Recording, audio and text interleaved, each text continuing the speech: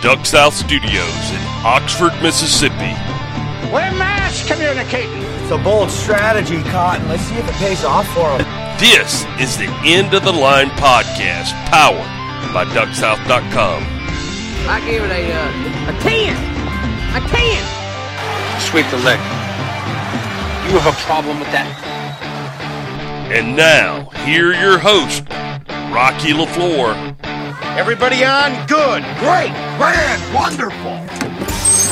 No yelling on the bus. Josh Webb. Sorry I had a fight in the middle of your Black Panther party. And Jake Latondras. I am bad news. Also starring Rob Kroon. I bet you slice into the woods $100. And Bradley Ramsey. Bill Mark's insane. Showtime. All right, here we go. Hold your ears, folks. It's showtime. It's showtime, everybody.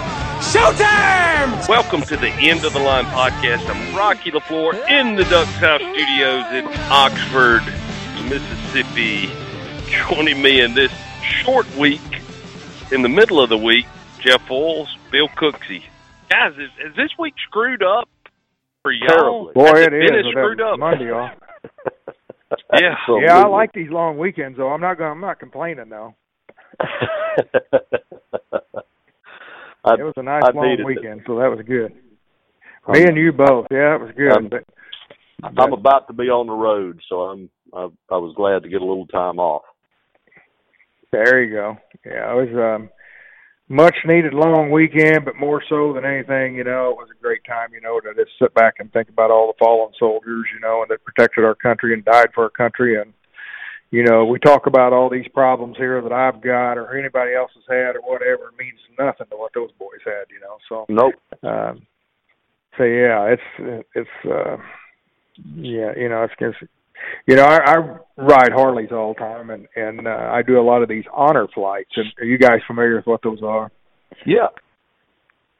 Yeah, it's a basic for the folks that don't. It's basically a lot of the veterans, from all the wars that are still alive in different counties and different areas and towns and whatever, will get on a bus and they get on a bus, go to the airport.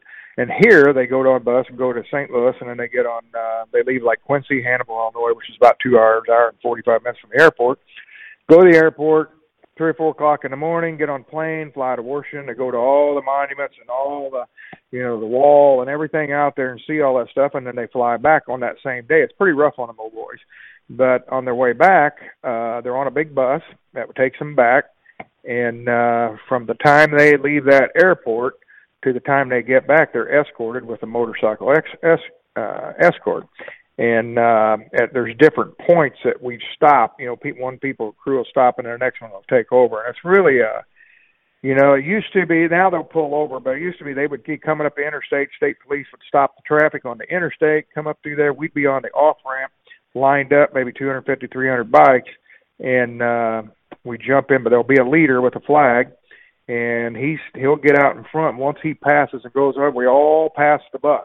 And we get out and we lead them to, escort them to their destination where they're getting off the bus. And then they go in the gymnasium and they call off and tell what they did and where and who they are and all that. So it's really a cool thing to go to. And along the way, people know about this, and there'll be people on the overpasses and fire trucks and flags and all this, so it's quite a deal to do that, and I remember one time there was a crew went to my hometown of Pleasant Hill, and on the way back, on the way up there, it was raining to beat the band and cold, one of those cold fall rains, And so I remember I got the honor. They said, just take your bike and go on, get out of here. Don't wait on us because you wait on them all getting the bus. I said, dude, you laid in the trenches for me. I can surely make a motorcycle ride and escort you back. So I did, and it was they hooped and hollered and stuff, But it's just an honor to be, to do that for them, So, sure. So yeah, we can't give those guys enough credit, for what they did, and thanks for what they did for us, to keep us free. That's exactly right. Summer kind of officially starts on Memorial Day. As it gets warmer and warmer, man, the last thing on a lot of people's mind is hunting right now. Boy, I'm telling you, yeah. Be in my shop with the phone. It's like a Maytag repair shop here right now. Phones don't even ring. No, they ain't thinking about this time of year. It's fun to watch other people and their boating. Right. I had a good time with that over the weekend, watching people run aground on sandbars and creek mouths, that sort of thing. And if you have a boat with side imaging on the depth finders, you learn what those skeg marks look like when they get up shallow. And these are the days when those are left. Right. And it just I get tickled every time. Yeah, the Mississippi River's full of dikes, rock dikes out here. I mean, full of them. And wow. You don't know where they're at. And most people, a lot of them don't. And you don't know where to cross them at. You don't stay out in the main channel. People get off the main channel as soon as they do. Boy, let's take your back slough back here. Well, that's where the dikes are at. And many a lower unit's been left and props been left on there, bent shafts and everything on them dikes up here. You know, it's a outboard mechanic's best friend in rock dikes. It's not fun when you hit one of them. This may be a stupid question. We'll jump back into the story in just a second. Stupid question. Is it easier to navigate the river when it's full or when it's, below average height? For the Mississippi, like it down here. It is more people get in trouble when it's down, but like right now, I mean, you can go anywhere, in it right now. But you got when ours is down, they dredge the Mississippi and the Illinois River, so with dredges the Corps does all the time, And what they do is they dredge that out and throw that sand off the side, and anymore, all they care about is that main channel, for the barges. So you can get yourself in trouble right now. They really changed the river, by throwing that sand up. So when the river's down, man, you can get yourself trapped in some of these back sloughs and stuff. I'm kind of either way. It doesn't matter to me, But right now, this water being up, there's probably less people around here get their motors tore up, So there's a lot of water. But more dangerous. From a physics standpoint, the velocity of the water, to me, it's always, and I've heard it both ways. I've heard people give polar opposite opinions on this. When the river's up, it's like a big reservoir. It's still moving, but it's like a huge lake that's moving. But when you funnel that thing down into a channel, that thing starts moving real fast. Bill, is that the case? In this, go ahead. In this Mississippi and Illinois, I would say that it's kind of opposite because the water's raising and lowering. When it's high, so there is a current. I mean, it is so swift, it's unbelievable. You can go out there, you wouldn't believe how fast you're going down it right now. When they start dropping it, like they were dropping it the other day, and I was up in a slough fishing, and man, you couldn't even fish. The current was so bad. But when they drop this and they hold their pools and all the dams hold their gates and stuff, and it's all that, it's pretty calm up here then when it's a normal pool. It's a different river up there from what we have here. I've always said you get below, especially you get below where the Ohio comes in, and it's a different river. Would you rather be on the river when it's real high, Bill, or real low? Not real low, but just below average. I like it either low or really high where I never even have to get near it. I'm putting a boat in, a mile away from the river. That in between is, to me, one of the times I get nervous. Just because there's so much stuff there. And when it's super high, as Jeff said, you can go anywhere. And when it's low, things are a lot more obvious in this part of the world, to me. You get in between and you can get yourself in trouble. I've always said somebody could start one of the most interesting TV shows, or now we're into computer and webisodes, but you sit down with a tugboat captain, he's about like he's about like sitting down with a what did Kramer say in Seinfeld? If you get around a proctologist or a plumber, you better sit back and enjoy the stories. But a tugboat captain that works the Mississippi River is one of the most interesting people you will ever talk to. Yeah, I've got some really good friends that are, that have been and are now and all that, and it's kind of cool. There's one of them. There's right where I'm at. There's a lift span bridge, and it's been here for 70 some years. All my life it has been. And I've, in fact, as an ironworker, I've worked on it many a time. But the whole when a barge comes, the bells go off, the flags go down, and up goes the center span of the bridge. And so it's up for 20 minutes, 25 minutes till the barge goes through, and boy, everybody's, trying to beat the bridge or trying to get back, and it can really screw you up, and there's a lot of cussings. That bridge got cussed more times than anything in this county, probably. But anyway, he'll get it. It's kind of cool because he knows everybody here. He'll get on Facebook and say, bridge is going to be going up in 15, 20 minutes, So everybody will hustle to get across the river. But yeah, they do have some unbelievable stories from, shallow waters to high waters to losing barges to finding mushrooms in Wisconsin. So yeah, there's some cool stories from those little boys. You've spent some time in a boat on that river and just feeling the power of that current. It gives you quite an appreciation for what those guys are able to do, how they pilot those barges. It's truly unbelievable. Yeah, it's unreal, the power of some of the bigger ones, and then I worked on the ironworker. I worked on the Alton Knockin Dam for 8.5 years and building that dam and talk about experience, just. And I was in charge. I was a general foreman in charge of, all the big iron, the gates and all that that weighed 175, 200 ton, and trying to move them around on barges and get them and then pick them off the crane with and then you take a crane on top of a barge sitting there and he picks it up and goes and the barge lifts back and forth. And it's quite an experience to work on that river, all the time. Or setting a bridge and you don't think about it. When you build that bridge, you got those beams that go across there. You're walking across there, but while you're walking, you're looking down at the beam and the motion of the current of the river's going underneath of you. It really throws you off, as you're walking. So they always said two things in my life don't have any friends. That's the iron has no friends and the river has no friends. So you better respect both of them in my life. Yeah. Woo. Yep. I've seen a lot of people up here, there's been a lot of drownings up here in boat and accidents and stuff that I've seen and especially on on that dam for so many years, there was 4 or 5 guys that, got picked up that are drowned or whatever. And all I can say is that is not a pretty sight. So, you don't want to see that.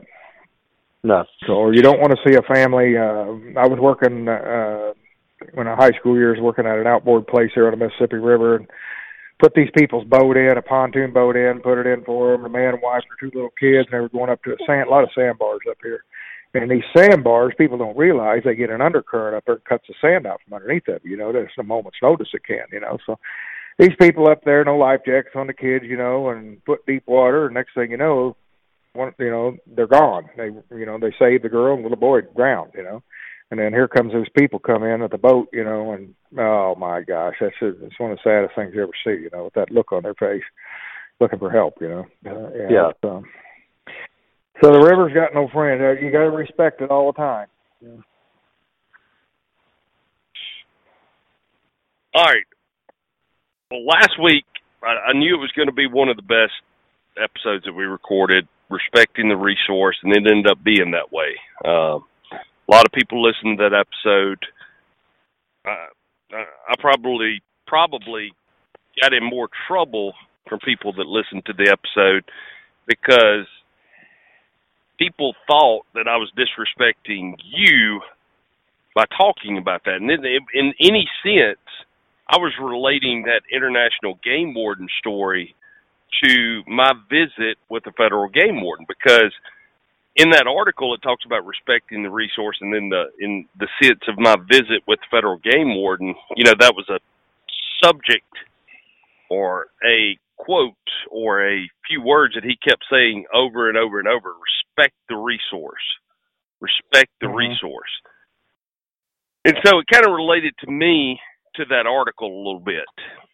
You know, I know a lot of the, if you went back and read that article, and Jeff, you've read that article numerous times, and it's probably made you mad and upset, but I've had my blood pressure up reading it before.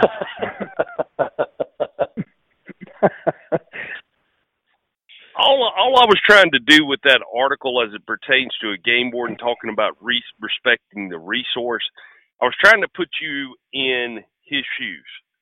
Whether if you read the article and you kind of get the, what do you call the emotions of an article? What's the word I'm looking for?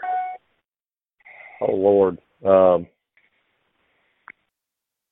You don't want me to say what you about this. Yeah, I'm not going to answer this question. I'm drawing a blank. I mean, the guy, you can tell the guy's just a little left-leaning that wrote the article. Mm-hmm. He's a little politically motivated. You got to remember the name of who gets this magazine. Game Warden Magazine. So you got to remember who's got, you know. It was important to talk about, and it's important for people to hear, because when I agree. If law enforcement, if that is their mindset, whether you agree with it or not, that doesn't really matter. If you know their mindset or how they think about a certain issue, it's going to make it a lot easier for you to be on the right side in the future.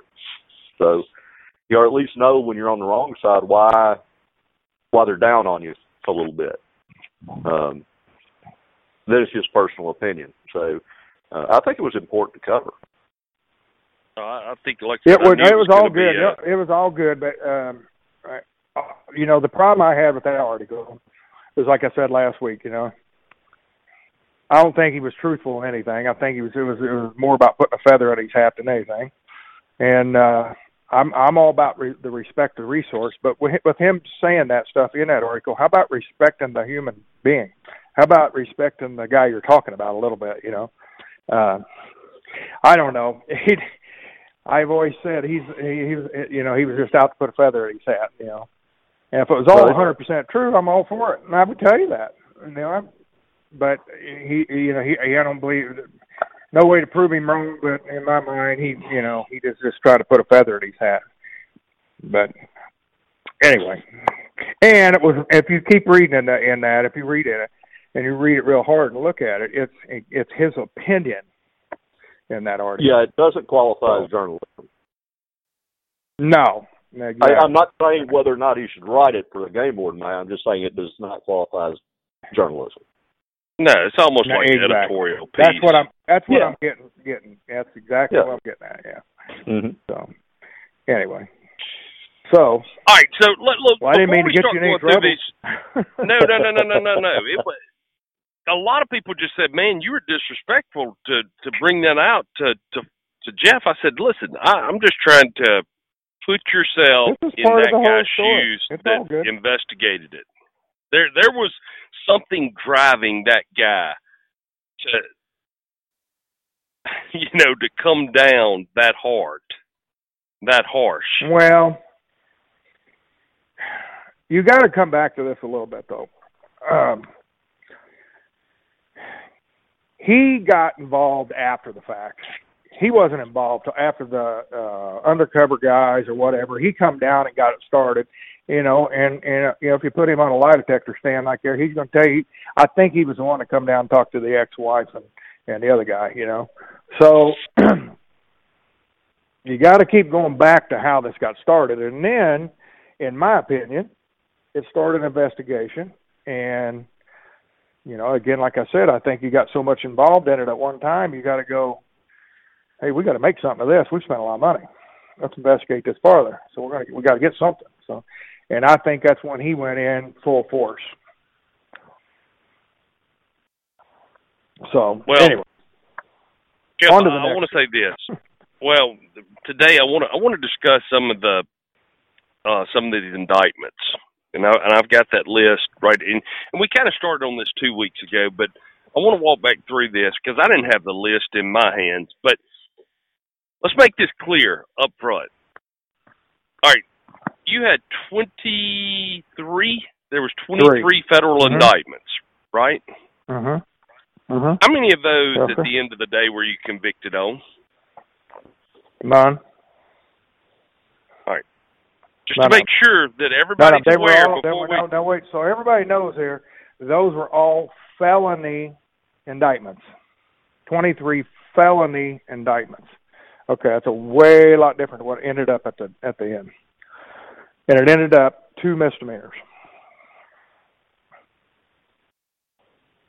Can you, as I go across these, Jeff, and Bill, please jump in at any point, ask questions. But as I go across these, I want you to just, can you make some short comments on it, Jeff?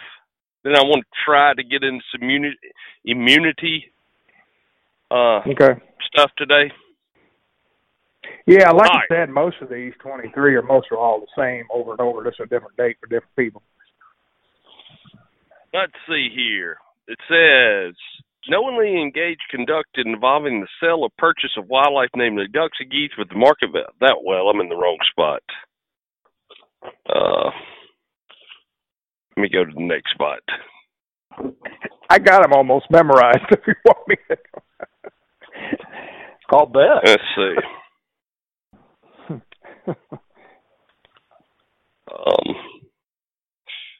All right. In or around November 2003, Foyle sold and guided a migratory waterfowl hunt at a club. And then they list initials D, JM, and MH, and 2 other hunters, which the group at Foyle's direction killed at least 11 mallard ducks in excess of the sum of the hunters' daily bag limits. You remember that? Well, I'm going to ask any hunter out there, do you remember a hunt that happened to you back on a certain date in November 26th on 2003? Nobody remembers the exact hunt. You know, you got a brief idea. I don't remember exactly what happened, but you got to remember in this, you've got to remember the individual bag limits. Party hunt. Doesn't say in there, as a group, we're over the limit. Doesn't say that at all. Individual bag limits. Individuals, so that could mean, your group shot over. Yeah, so you could be 6 people in the pit. Doesn't mean you come out of there with 46 ducks or 47 ducks, which would be 11 over. That's not what that means. What it means is individual limits. So we could have come out there with 30 ducks instead of 6 people, and I don't know how many people's in it, but I'm just giving you an example. We could have come out there with 30 ducks, and to get the immunity, they say, well, I only shot 3 ducks that day, and I only shot 3, so Foyles and those guys must have shot all the rest of them, So that's, between 3 or 4 of the guys, we're 11 ducks over the limit. Well, not as a pit limit, as a group, as an individual. That's why they keep using that individual limits in there. Right. Well, and that's kind of where... That's party hunting. Which is illegal. Which is illegal. I'm not saying this is legal. It's illegal. I agree. I agree that it is illegal. I agree with the rule, but but it's illegal. Here's one in November of 2003. You directed, or which group at Foyle's direction killed at least 1 duck in excess of the sum hunters' individual bag limits. Now, I want people to understand kind of what Jeff's saying. Let's say there's 6 of you out there hunting. 5 of you killed your 20 mallards. Oh, Larry hadn't killed, but Larry's killed 3 or 2. And Joe and Mo kill the other 2.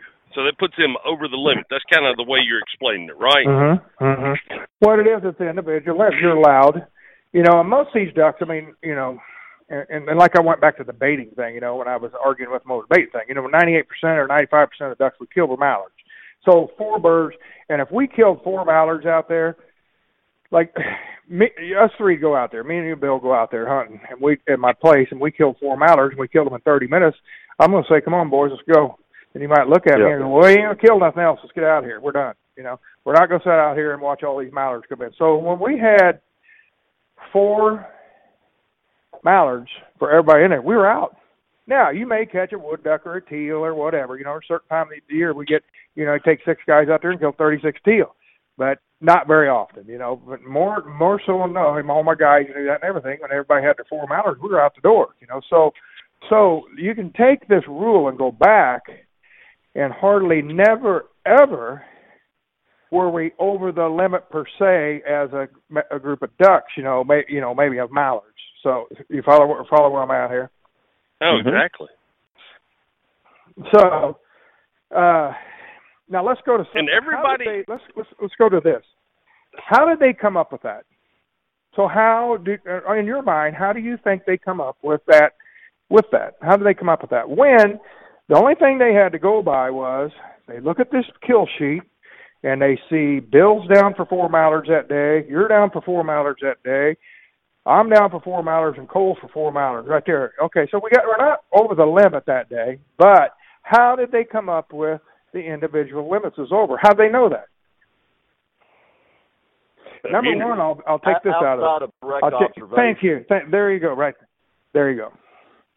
Yeah, 2 ways. Direct observation, which if you set up on a deal, you are no way you're going to tell who killed that duck out of that deal. No way. Mm-hmm. And that wasn't what happened. As I go back and say, they stopped there at the club, I don't know, 5, 6, 7 times, whatever it was, and never got a ticket once for anything. We didn't do anything. So that wasn't happening. You could see all around the place. So that wasn't a deal. So they only had one other way to get that. And how do you think they come up with that? Interviewing. Yeah. How many of them people they interviewed over all those years? A ton of them. A bunch of them. A bunch of the hunters. So, Bill, you and Rocky hunted with me on, let's go to this, this is 2019. In 2016 or 17, you guys hunted with me on November 6th, and we went out there. It looks like you guys all killed your limit. Now, Bill, it says that you killed 2 mallard hens, a mallard drake, a shoveler, and a bluebill. Okay? Mm-hmm. Rocky kind of did the same thing with it. And it's all wrote down on that list. So let me ask you a question, or anybody that's out there. Can you remember what you killed personally that day? Nope. If I ask you of a hunt, it would be a rarity. It would be a rarity. I mean, and all 3 of us are up shooting and all that there, and how do you know that? Yeah. So the question is this, because I've heard all the guys tell me how it went. All right, Bill, you paid for a hunt. You and Rocky come up and paid for a hunt at Foyles' place. We got you here that day. Could it be a possibility that Foyles may have shot your ducks? Well, I don't know. What would your answer be? Maybe. I don't know. We all got our limit. Yeah, but did you actually kill all of your ducks that day, Bill? Well, I don't know. Well, could it have been maybe Foyles shot, 2 of your ducks and 2 of Rocky's ducks? Well, he shot all the time. He's a pretty good shot. He's there. Yeah, it could be a possibility. Boom, we got one. Indictment. There you go. Go right down that line. If you lie on this and we find out, you could go to jail on this. You can go to jail on this and get tickets. Whoa. We didn't do nothing. We could come back on this and you could go to jail because you shot over the limit here or something. But you sure Foyles? Yeah, probably was. Now, I do have a funny story about this here that I'd like to – but go ahead. No, go ahead. And then I want to start. Well, I got a funny story about this. Most of these people on this immunity deal were just weak. I told you before. I understood it because of the pressure they put on it, And not everybody's built the same. But there was a hunt. And this was on one of the indictments. I don't know which one it is. There was a hunt in Braidwood, Illinois.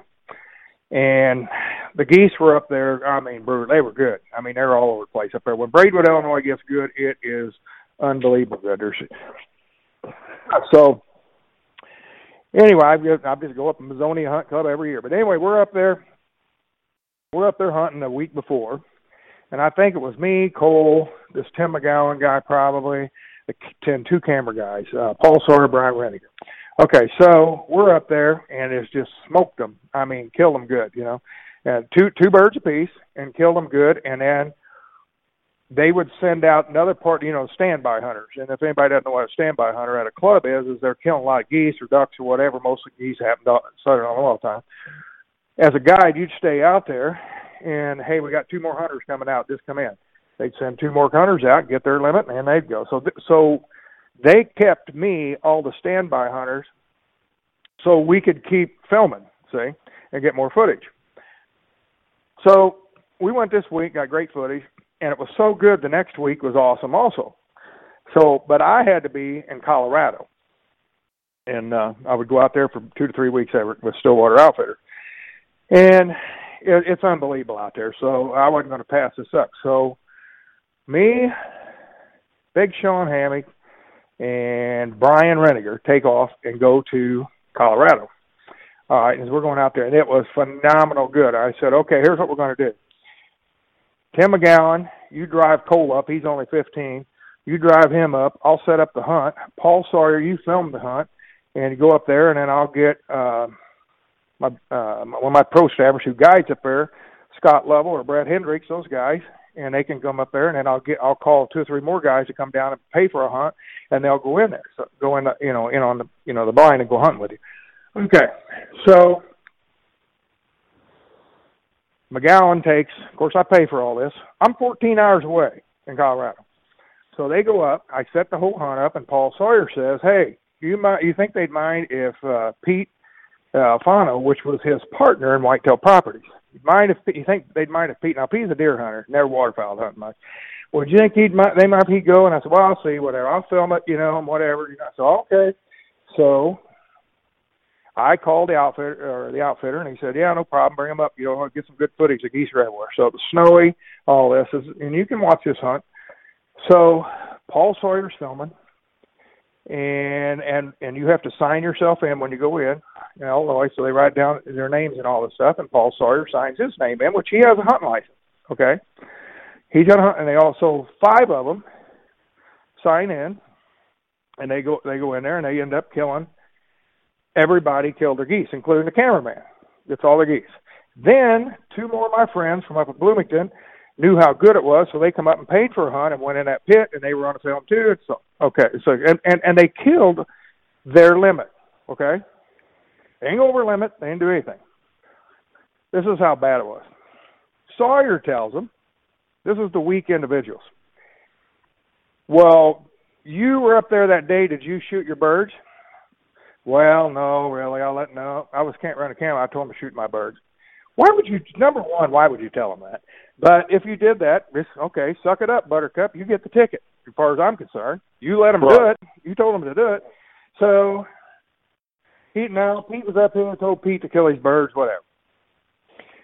So, all right, now they smell a rat. So did Foyles direct you to do that? Well, he was 14 hours away, and the way this video went was I would get on the phone and call Cole and talk to Cole on the phone, back and forth, wait, we got to go. It was a cool deal, because we were both killing geese. I'm in Colorado killing them, he's killing there, it was a cool footage deal. So they start interviewing people. They interviewed my buddy Scott Lovell. Great guy. So they interviewed him, and they said, they come to his work, pulled him out of his work, almost got him in trouble 2 or 3 times. Finally, he just told him, look, you either arrest me or leave. You're bugging me, So anyway, but the first time he talked to him, now Lovell, you were a guide, and at the time in Illinois, you didn't have to have nothing to be a guide. I mean, anybody could just walk in and say, I'm guiding the hunt, The guy, there's no booklet on what a guide is supposed to do at the time. So, well, you were guiding these guys. Did you shoot the birds? I don't know who shot the birds. I guess he shot his own birds. I don't know who shot them. Well, the cameraman said he does. I don't know if he did or not. I'm just calling geese. well, you're running the hunt. He goes, show me in the book where it says I got to tell everybody what they got to do. I don't have to do that. It's not in the book. I don't have to do anything. I'm just calling the geese and says kill them. So if they get up and shoot them, they're over the limit, that's their problem, not mine. I'm not in charge of this deal. So he goes, well, tell me about this hunt on January 2nd, or it's January 3rd, and blah, blah, blah. This what happened went on that day. He goes, I don't remember. He goes, well, you killed your limit. He goes, we kill our limit a lot of times. He goes, well, it was a special day, pretty special day. You guys all got your limit. 2 more guys get in there. He goes, we have a lot of special days. So he turns around, he goes, looks at that Fed, and he goes, what did you get for Christmas last year? Well, I don't know. Why do you ask? He says, pretty special day. You ought to remember what you got for Christmas. Can you tell me? And I guess the guy just looked at him. He goes, I'm done talking to you. He goes, this is all nonsense. But they charged me at the end of the story. They end up charging me, I think one of the indictments, if you dig through it, and that was all in the paperwork right there. They charged me with him letting his buddy shoot his birds 14 hours away. Of course, it didn't stick, but that was one of the indictments. Wow. So, and what did they do then? They walked away. Then they go, they wasn't good enough. So then they go to Bloomington and interview those guys. Well, both those guys are Italians from the old school. That's all I'll say. Of course, they didn't get far there, And he said, well, he told them the same thing. It was a special day. He goes, I kill my limit every day. Ain't no big deal to me. And he does. He's a good hunter. He kills them up there. So, they just get on my hunt. I got work to do, So, and down the road they went. That was the end of that story. The only thing they had is what the one guy said, But see how far this can go. So this went that far. And let's think about this. So there was 5 or 6 guys I know from Bloomington to Chicago to here and that, tracing them down, finding them, running them down, a lot of hours, stuff. All this money. It comes down to dollars. How much do you think that cost for them to go interview all them people to find for 2 geese that were actually the camera guys who had a license? You follow what I'm saying? Right. That was just how far this crap went. But I was pretty proud of them boys, for what they said, for sticking up to it. But anyway, so that was another one of those. Well, if you follow along as I read these out, this is number 20 and 21. We had another one in November, and during the fall of 2004, you exceeded the limit by 1, which I'm sure is relating to party hunting. Somebody said I didn't shoot. Jeff probably shot over 1. Shot my 1, which puts you over the limit. Am I right in saying that? I'd say so. They're not in front of me, but I'd say so, All right, these are 2 that interest me, 22 and 23 in the list.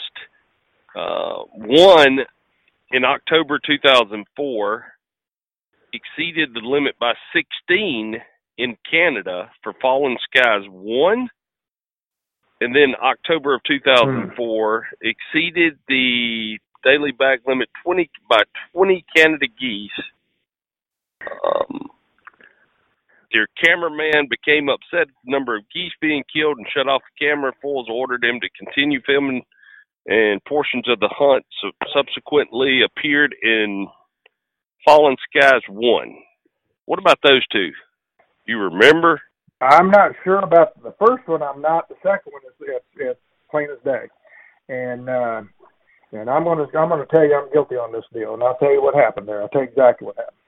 When I was in Canada, I wasn't out there on my own. There's several years we were, but in those years of Fallen Skies and all that there, I was with an outfitter who was one of the, Alberta trophy hunts, and I mean, they went by the book on everything, and they had unbelievable mountain ducks and geese. It was awesome. I mean, they had, the reason I stayed there for 9 years is because it was just so good, and sure. We did, filmed a lot of stuff there and all that, but he was by the book. So he had, and one of the reasons he was so successful, he had 6 or 7 scouts. And anybody that's been to Canada knows that your number one important thing is scouting fields. You don't scout your fields, ain't going to be no better than it is here at home. You got to find where the birds are. So they would find. So I had the best of everything. So the reason I went there and helped him book hunters in is because he had scouts that would find me birds every day. All I got to do is follow him, my truck and trailer. All right, the birds are right here. He'd have a decoy or a garbage sacks out there were exactly where they were last night, and I'm ready to roll. And while I'm goose hunting in the morning, he'd find me ducks in the afternoon. Okay, so I developed a close personal relationship with these guys, great guys. And they ended up, they were making money and whatever. So, but we just got to be really good friends. Well, one of the guys up there, I won't say his name, but one of the guys was, he worked at a fertilizer plant. So, boys, you ever want to go, know where the ducks and geese are, who owns the property and where they're at and all that, go to somebody that works at a seed company, a fertilizer plant, a farm store, or something like that. Every farmer around. Exactly, and he knew right. I mean, he sold fertilizer. He was the best, and a super unbelievable great guy who owned a farm himself.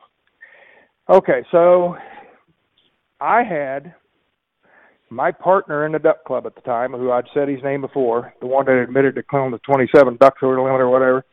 His boy Denny Marshoots and his son Jason were up there. They flew up, and I had Mark Carey with me, who worked for me. He had rode up with me, and he was going to fly him. I bought him a ticket. He was flying back home, go back to work while I stayed up there. So we've been up there quite a while, and my buddy was the scout, told me, he goes, hey, my field at my house, he goes, I cut the barley and windrowed the barley. Okay, so we talked about this a little bit before, but anybody that knows anything about that knows that is the dynamite. That's what you're looking for in Canada. It's a windrowed barley field, because they will come in and eat it up. They'll go down that thing and eat that barley up, just clean it out.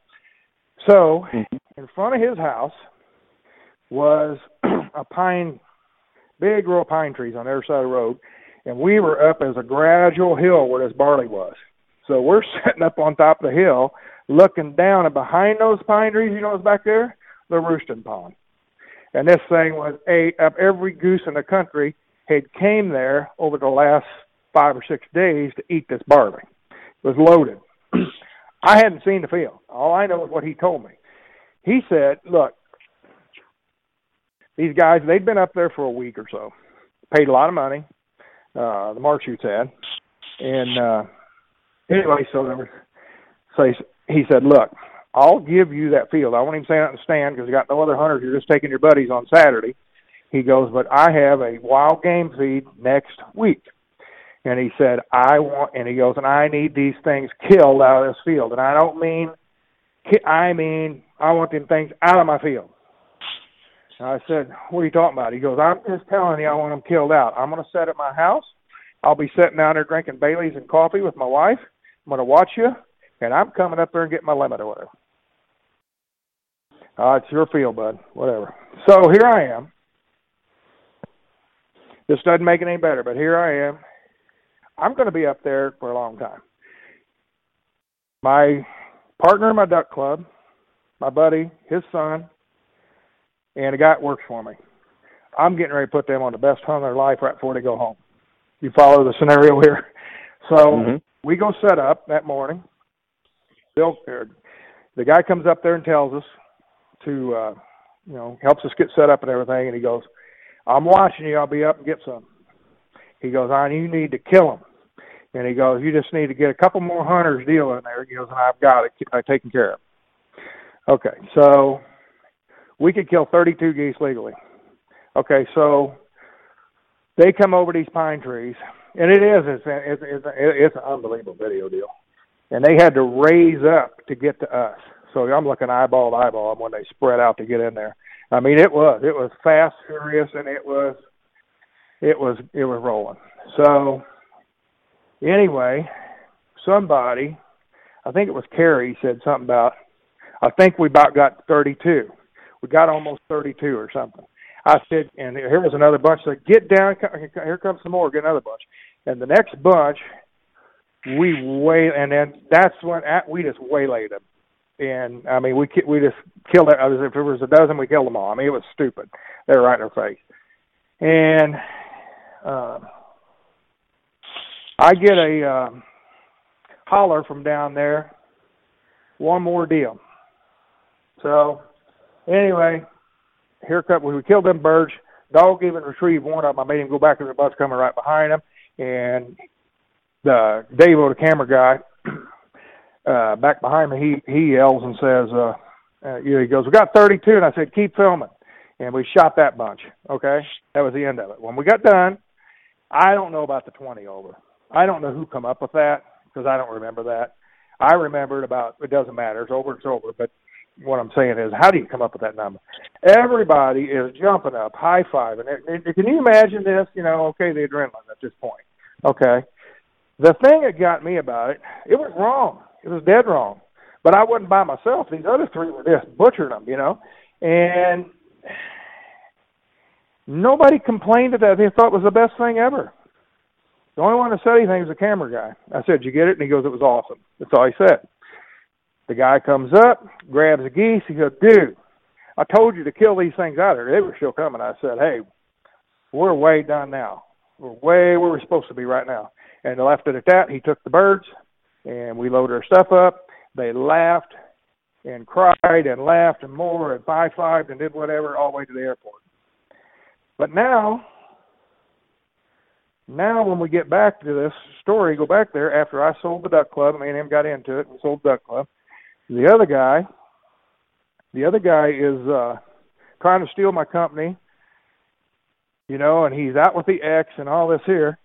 It's funny how that hunt was all my fault at that point. I was, I don't mind getting that ticket. Write me that ticket. Well, let's split them up. If it was 20, then we got, 2.5, 3 gets paid, whatever it is, over. I'll pay that fine. But why should I have to take all them? That is nuts. When in the reality of the story was, this doesn't make it right. I want to get that point across. But the reality of the story, I did it because it was my buddies, and they was up there and having a good time.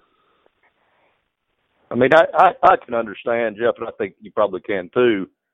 You're the boss. You're in charge. So, yeah, they may lean on you harder. You might get a little bit different ticket, but I agree. Everyone, unless you said, "By God, everybody keep shooting or you're fired," then you get it all. But everyone's a willing participant. You make the call. Let's keep shooting them. Okay, write tickets to everybody, and yours may have an additional something. But that's about as far as I can see it going because everyone's a willing participant in this deal. Well, they're willing to send. I'm not getting paid to do this, other than to shoot video. Yeah. I'm not getting paid to do it. So it was a buddy hunt. So it wasn't like I was guiding them. It was just a buddy hunt, and it sounds worse because it's the number of birds sounds worse because you're in Canada. Yeah. But it was a little over 2 limits. The way I seen it was 2 limits over, but I don't know about the 20. And the 16 deal, that deal there, I have no clue about that. I don't know about that one there because that doesn't. That was the only time I can remember doing that like that. But number 25. So let's go back to something real fast here, Rocky. So again, back to what I said. How do you think they knew that? How do you think they knew that to put that indictment? How'd they know that? Those guys all turned in their interview. I guarantee you could look on film and can't tell it on film. I guarantee you that. There was nobody around. Immunity, please. They just come out with it, told it. So. Number 25 in this list, you have talked about extensively in the past when the undercover game wardens hunted with you. 26, It looks like the undercover game is talking about the undercover game wardens hunt with you in Illinois. On guided hunts, together killed at least 9 mallard ducks, one in excess of the sum of their daily limits. So, if we could, daily bag limits were exceeded. 26C, 26D. Explain the federal tagging. With them. Right. 26E. What about this one? After the guided hunts on November 21st, 2007, while being recorded on videotape, Foles made entries into the club's picking shed records, which falsely recorded the number of migratory birds killed by particular hunters on that day. Well, if I entered down that Fed had 4 mallards that day, and he said he had 3, and the other guy killed 1, that's falsely writing in there. See, let's go back here and refresh everybody's memory. In Illinois, at the time, for years in Illinois, when you run a club like that, or you just leased a pit, you had to pay $15 per pit, and they'd send you this chart. It has name, address, amount of ducks, amount of mallards, amount of butter, blah, blah, blah, blah, blah, and at the end, you didn't have to put your license down there, but you had to record that daily. Now, on the other part of this, I decided to be a federal picking shed so we could breast the ducks, so I didn't have to put a wing in there, which I think is the grossest thing ever in a bag of breast meat you're going to eat. But so, and it's quicker for us. So with that, it's a pain in the butt because you have to fill out a tag, as I'm sure you've heard Ryan tell the whole time. You have to fill a tag with everything on that tag, from the county you killed it in, the day, every species, hen, drake, whatever it was, you have to put in there every piece about that. On that same, and that tag goes with the birds, stays with them till you eat them. Now the other, and all that same information goes into a log book. So in case they want to check your logs to match that up. So let's just say Bill come up to my house and say, "Hey Bill, you want some birds? Just killed some birds today. You want some birds taken home?" "Sure, man." "Is that legal?" "Sure it is. They're all logs." I could give Bill them birds because it's all in the log book. Now Bill goes down the road and gets stopped. "Well, you ain't got no license. Where you got these birds?" "Well, here's the tag. Read that." They come back and check me. I've got the log book. All good. Following? Yep. So there's your. So that's the log deal. That's the log deal we had. So if I go in this both deals and log this in, and he says he only killed 3, but we got and he's got 4 laying in front of him, and he says, "Well, Boyles, you killed that one. That's in your pile." And I only had down for 3, so I use that. That's the only. It's fine records is the way. That's what to put. Now, if you take that same, you take that same bird that he just said that, and you take it across the state line, what do you got now? Lacey. You got a Lacey Act. Yes, sir. So, there's my violations. Man, we could keep going through these all day, but pretty much they're about the same thing. They're the same thing over and over and over. There's different days. Record keeping, excess of the limit, and I talked about the 2 that were, to me, after reading through all these, the majors, 16 and 20. I mean, the rest of them are 3, 1, 6, record keeping. I mean, good grief. Yeah. So, Jeff, let me ask you this. I think this is a better question. At the end of the day, when you're hammering these out, I guess that's probably going to put us too far ahead in the story. But what makes them pull back on these to decrease it down to 2 misdemeanors? Well, that's one for my attorney to explain it the best. And when he gets on here, I'm going to have you ask him that question and bring that back. That probably is getting ahead of it because I want him to explain that. But there's a lot of, okay, so what do you call this, what you're saying? It's a lot of hearsay here. So yeah. let's make this case in front of a jury, which hardly ever happens in federal court. You never hardly ever gets that far. But let's just say it was a jury. And you're sitting on that jury and hearing what I'm telling you and what they're telling you. What are you going to do? Let me ask you this, and anybody's listening here. Are you going to put a man in prison for what we just talking about there for individual bag limits? I couldn't. You're going to fine him with $100,000 fine? $100,000 fine? Are you going to charge him for the hunt when he's 14 hours away? Are you going to charge him on a cameraman's 2 birds who admittedly let his buddy kill his 2? Are you going to, and when you get done with all this here, and let's say there's no immunity, this story's just came out, they just let him out, who's going to get charged now? Yeah, a lot of people get charged. So, I mean, couldn't a lawyer rip these witnesses apart? Are you sure that you remember this? Are you 100% sure? You're asking it could have gotten interesting cross-examination. That's what I'm saying. Well, I mean, a lawyer could go to town on them. Yeah. Put that same, let's just put that same guy that got total immunity. First thing I'm going to say, Mr. Marshes, didn't you get total immunity for shooting over the limit? Did you do this? Didn't you do this? Yeah. Okay, so you got total immunity to go against him, so you got off the hook scot-free. Okay, all right, now let's tell your story. That ruined the case before you ever got started. So do you remember positively on this day right here that Foyles did that? Oh, wait a minute, Mr. Marshes, you worked half the time. You weren't there. Okay, so how do you know? Okay, so let's go to another day here. You know, and just keep bringing them up, and just bring a normal Joe Hunter up there, who none of those kill over the limit, ever. So let's just bring them up and ask them the same question. So you told these guys that on 3 years ago, on this hunt up here, did you guys all get together? Did you kill more of all three of his limits? No, sir. Well, did you kill more than your limit? No. Did Foyles kill 2 or 3 years ago? I don't know. Are you sure he did? Did you watch him pull the trigger? Did you shoot? This crap ain't gonna fly.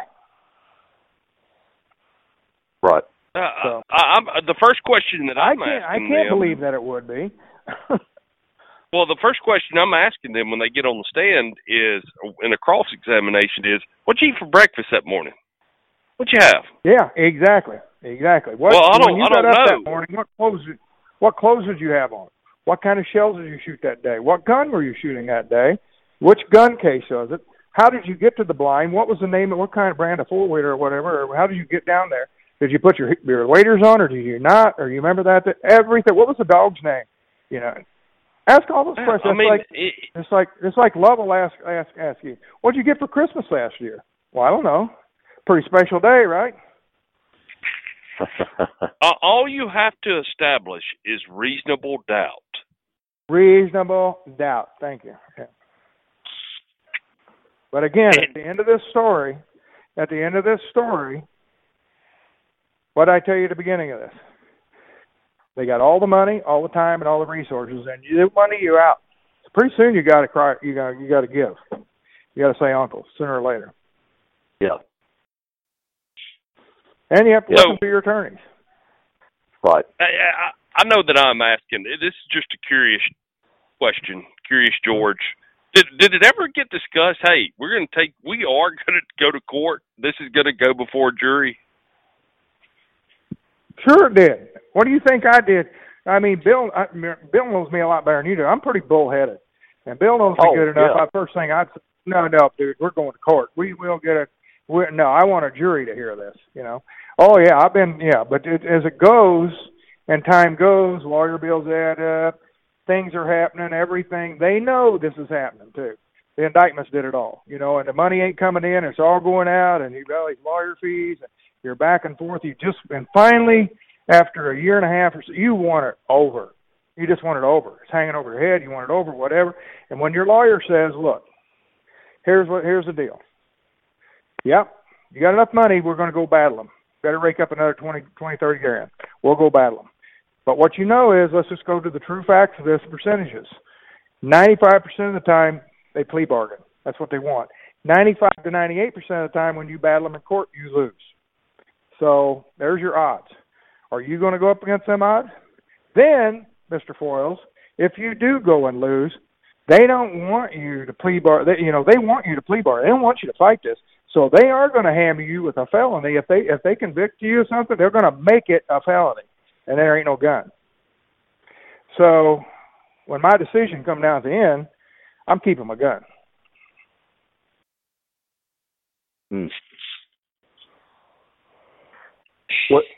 What amazes me is in the allegations how inflammatory a lot of the wording is.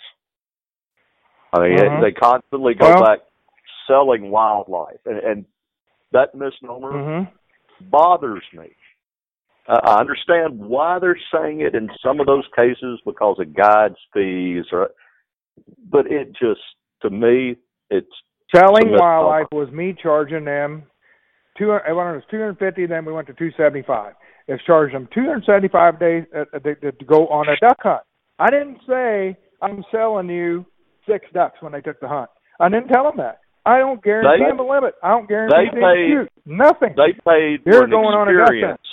They paid for an experience. Exactly. They didn't pay to be given guaranteed birds. Exactly. Nowhere in any of the thing that we advertised with the Duck Club was anything about guaranteed limits, nothing like this. Nothing was in there. So, but what sounds better? What sounds better to them if you're them? The sale of wildlife, okay? Illegal sale of wildlife. I thought you were stocking all the St. Louis restaurants, brother. Well, some of my great-grandparents might have years ago, market hunting.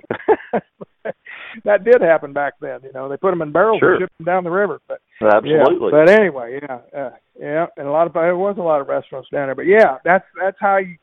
So if you're not paying attention, and you're just a normal guy, you're a normal hunter, you look at this, and right away when you read illegal sale of wildlife, man, I'm the worst guy since the devil. You know what I'm saying? It sounds bad. Forrest up there, this guy selling one. It sounds horrible.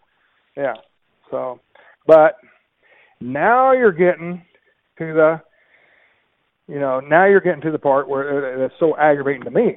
You know, and there was nothing you could do about it. Yeah. Mm-hmm. I can't change their wording.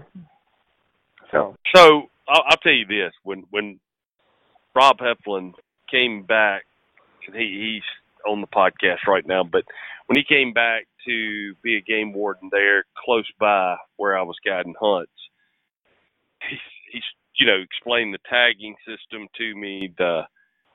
You need to be keeping extensive record books of what's going on, blah, blah, blah. And, I said, what I said to myself? I said, you know what I ought to do? I'm just going to charge $425 a day for lodging.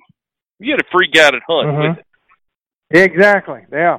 And that's probably what you should do, Yeah, it's like a county that's a dry beer county. I've seen it done many a time. They'll sell you a $20 cup and give you free beer. Yeah, so it's the same deal. That's what you should do.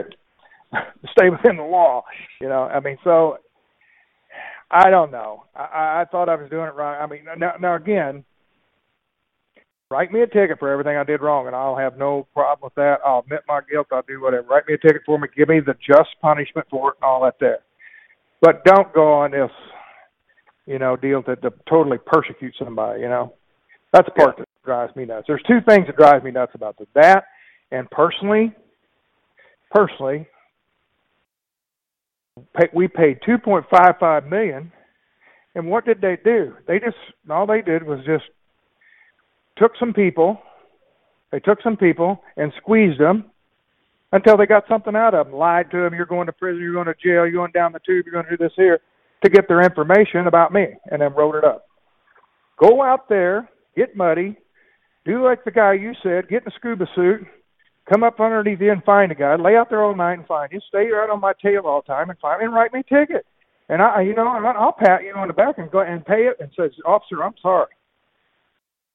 But when you've got somebody else doing all your work for you, and all you got to do is interrogate somebody and make them feel so bad that they're going to say what you're putting words in your mouth, that's pretty tough for me. Well, Jeff, you had met with your first lawyer, and you actually hired another attorney. You went with a different attorney as you got this list of indictments, correct? Yeah. Right. I added to the team. Yeah. I added a guy right here from down home. Well, you've got all right. We're going to have to close this out in just a second, but as you get these indictments, you start going over. Let's get into the story. Let's end it on the story note. You get these list of indictments. You start going them over with your lawyer. You got to be looking across at the table at your lawyer and thinking, "What the hell?" Well, actually, he didn't. He said, "You ain't gonna believe what this is." But he goes, "I need you to spend 2 days up here in Champaign, where his office was." I said, "For what?" I need to go to some paperwork. Got up there. I said, okay, get up there that morning. He said, told the secretary, give him coffee, whatever he wants to eat, lock him in his door, and here's what I want you to do. And go through there, and here's pencil and paper, and you write down everything you can tell me about everybody that's in this stack of papers. That stack of paper was 1.5 feet tall. What you taught? What is this? That was the immunity papers right there. That was the immunity papers. And my jaw dropped, and I just started peeling them off the top, and my jaw dropped half. I couldn't even write nothing down. I mean, I had to go through them first before I did. And then I went in his office. I go, you got to be kidding me. He goes, So. Well, next week we're going to jump in. We're going to jump into those. Immunity. Well, that's where we're going to start next week. As you start seeing some of those names that have been offered immunity, and what they said, let's go back through that emotional whirlwind and what you remember about that day next week. Okay. All righty. Well, Jeff, thank you again. Bill, thank you for being here. We want to thank all of you that listened to this edition of the End of the Line podcast, powered by Ducksouth.com.